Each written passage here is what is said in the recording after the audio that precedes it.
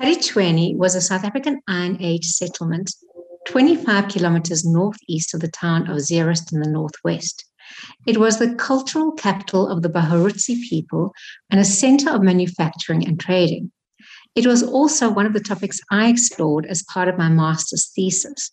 And then, all those years ago, the site fell between four farms. In 2011, the ruins were declared a national heritage site by the government. But still, not much seems to have been done to protect, restore, and teach this rich history until now. There seems to be a cultural revival in Kaditshwene, and freelance journalist and community activist Kenneth Mokgatlhe joins me now to tell me more. Kenneth, welcome, and thank you so much for joining me. A good day, Cherish, and then good day to the listeners. Thank you very much.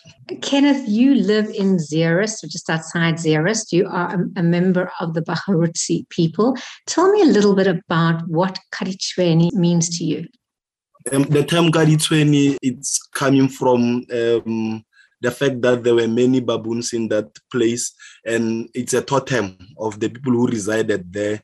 It's believed that they started living there from the 14th century until 1883. That's when they left due to the unending conflicts, which sometimes were internal, sometimes they were external. The last one being Mzilikazi attacking the Bahurutsi people who used to settle there.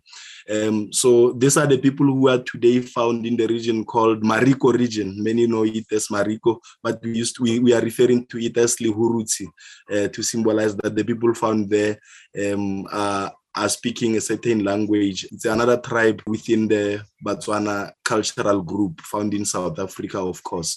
So these people are staying or are located in villages surrounding a town called Zeerust. There's Groot Mariko for those who are familiar with the place, and Swaterhans. So they are found in that region of the Northwest province. So they are calling themselves Bahurutsi, and the name Kaditshwene, you can use them interchangeably because they all refer to baboon. They see resemblance in the baboon. So that is why they used to refer to that place as Kaditshwene or Kaditshwene, because there were a lot of baboons there. Kaditshwene at the time, I think, was as big as Great Zimbabwe. It was an Iron Age settlement. There was a lot of trade.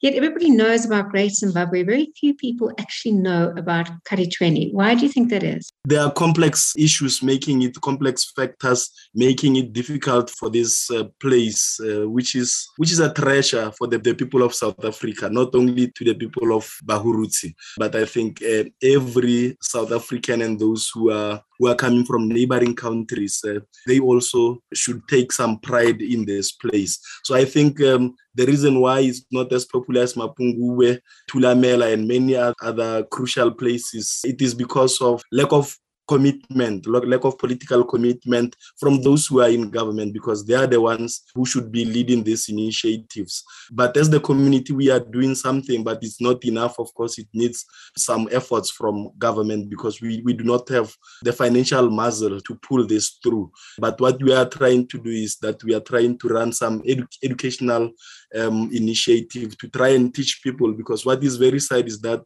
even the people who are staying close to Kaditshwene, they don't know about the place and the significance of this place. So it shows that the government is not doing enough, and especially the provincial government. I think the reason being that most people or most government officials, they do not have cultural interest. That is because they are not themselves they are not originating from Hurutsi, or they are not coming from this region. That is why they do not show a full commitment as we would like them to show. They are coming from the other part of the Northwest, which is Mafikeng. So if perhaps in future we can have someone coming from Lihurutsi representing us in either provincial legislature or in the national legislature, maybe the message might arrive better. We might start hearing the name Kaditshwene more often, as we do with Mapungubwe, Thulamela, and many other such places in South Africa. Kenneth, when I was a young master student, Kaditshwene fell between four farms, and it was before transformation. It was at the time of transformation of South Africa. And I think at that time, many people had hope that had cultural significance to the people living there would in some way not belong to, but culturally at least belong to, if not, in reality. And I know land is a big issue in South Africa. What has happened? Where does Kaditshwene fall now? It's a very tragic and sad story. At the moment, there are about 3 families. It's the Skieper, it's the Delport, and the Van der Merwes. They are owning, it's a privately owned land. The government have been trying to pursue them to try and woo them into selling that piece of land. But sometimes there seems to be challenges or reluctance from either government or the private owners of the land. But family which has always shown an interest in selling the land is the Delport family.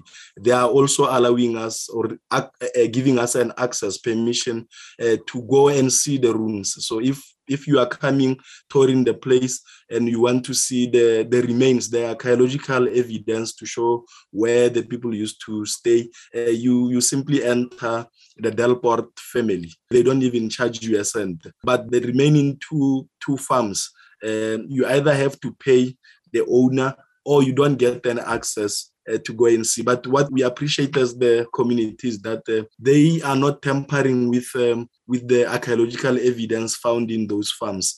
Everything is still the way it used to be. So what I think seems to be difficulty is the agreement. They can't reach an agreement or a consensus between them and government, especially when it comes to the value or the money which the government wants to use. The government feels that the money is surpassing the value of the land. They feel that the price is too high and they cannot afford it. But the community is becoming impatient daily. There are also issues of divisions within the people who fall under this tribe called Bahurutsi. They are fighting amongst themselves, which is another factor which makes it a bit difficult to pressurize government, because if they were united, then it would be easier to convince the private sellers of the land to sell the land. And it is also difficult to access that portion of land, which makes it difficult because we are only able to access only one part of the Kaditshwene.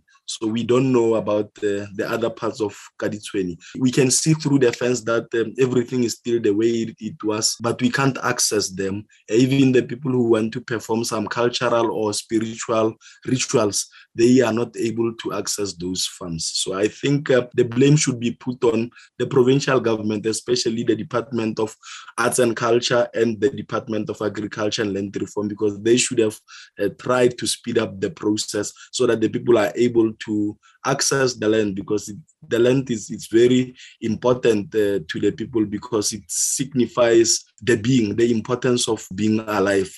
It's also an identity. It's not only about the commercial interest. We need to go there and talk to our ancestors. So you can't do that if you are denied an access to that land.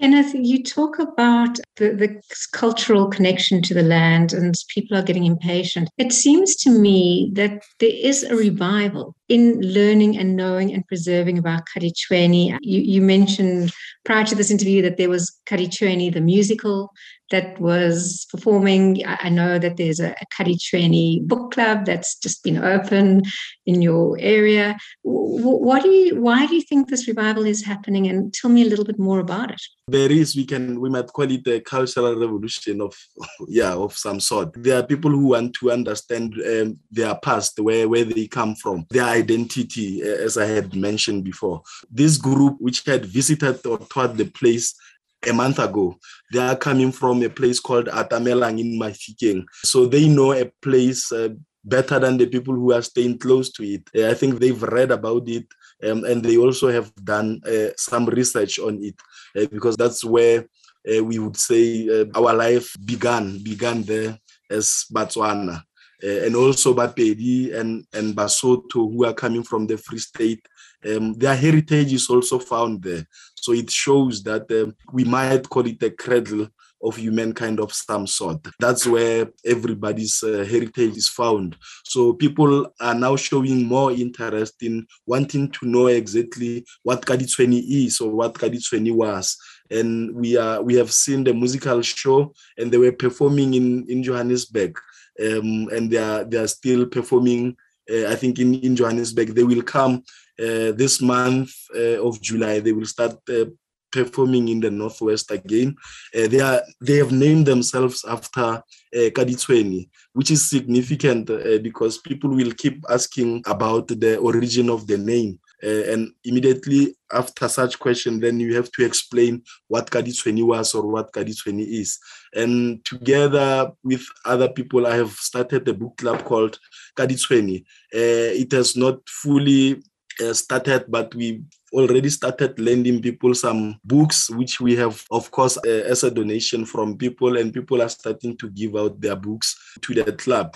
And then people, what we are trying to do primarily is that we are encouraging literacy and numeracy in the village. So we are encouraging people to go and read, and this should start becoming a habit to improve their also level of reasoning or logic. So that is what is happening, and we also want to take it to another level. We want to talk more about it until something is happening. We are happy because we have got people who, especially who are at the leadership, who are in leadership position or influential places. People such as Uhuru Muilwa and few others, especially those who are coming from the tribal authority. They are already starting to show interest. People like Kwena Mangope, the son of the late Bantustan leader Lucas Mangope, also is trying to gather all the CPAs, the communal property associations of all the villages, trying to unite them and make them one thing, because we all have got an interest in Kaditshwene. So once that have happened, so we are able to go to government and sit around the table and then meet a consensus before we could go and pursue the private owners of that land, because we know that they want to move out and start life somewhere else, because they've been staying here for quite some time, and they know the importance or the significance of the portion of the land that they occupy. Kenneth, you obviously are a member of the Bahurutsi people. Do you have oral stories that you remember maybe your grandparents telling you about Kaditshwene? Is there an oral history tradition that tells the story of Kaditshwene? Yes, there is. My grandmother, my maternal grandmother used to tell me that it's the stories that she was told. But as we go on, the stories gets to be diluted because you do not narrate them the same way they were being narrated by someone else. But what she used to tell me was that her parents were less fortunate than many other people. So she did not have a father. She was raised by a single mother. So the people there, those who were not owning a land, or those who had no fathers, because the people who were producing or manufacturing steel and iron, mostly they were men. It was not female, it was mainly men who were working with manufacturing and iron. So those who were not owning a land, or those who were not heading cattle or any other things, they used to build a calabash. So they were building a calabashes, and then they were taking those calabashes from Kaditshwene to countries such as Zimbabwe, Zambia, and other neighboring countries. So you could imagine taking those calabash to those countries, and you don't get money because money was not used as a financial system. So you will get inside that calabash, they will put the maize meal, or they will put anything that in exchange of that calabash. So those are some of the stories that I heard from my grandmother. And of course, there's many others which are not written. I think also in academia, not much is done in terms of narrating stories from those angles. What of course has happened is that most of the evidence found in that place have been well documented, but much still needs to be done. As you are saying that when you were doing your master's, you also have done much in terms of preserving what is remaining there. And also, I think it is a public document. People are going to access it, and many other people are doing that. But we still need more exposure to the wealth. Well, I'm personally delighted that Kaditshwene is being spoken about. I'm sorry I missed the play, but definitely give me the details. I'll try when it's in Joburg again, and I'll certainly try and visit it and watch it. And just to say good luck to you. I hope it's successful. You outlined the challenges, and let's hope that soon we'll see big changes, and Kaditshwene should take its place alongside all the archaeological sites that we recognize it and preserve it and learn from it. Thank you very much for this opportunity. I think next time when we talk, it will be to come and tell the listeners that we've been able to reclaim the land from all the 3 private owners. I look forward to that conversation, Kenneth. That was Kenneth Mokgatlhe, freelance journalist and community activist, talking about his own heritage, which is also our communal heritage, Kaditshwene. Pick n Pay Nord Hyper Kosher Deli and Kosher Bakery have these specials just for you. Pick n Pay Parab traditional beetroot salad, American coleslaw, and Yakisha potato salad are 79 Rand 99 per kilo.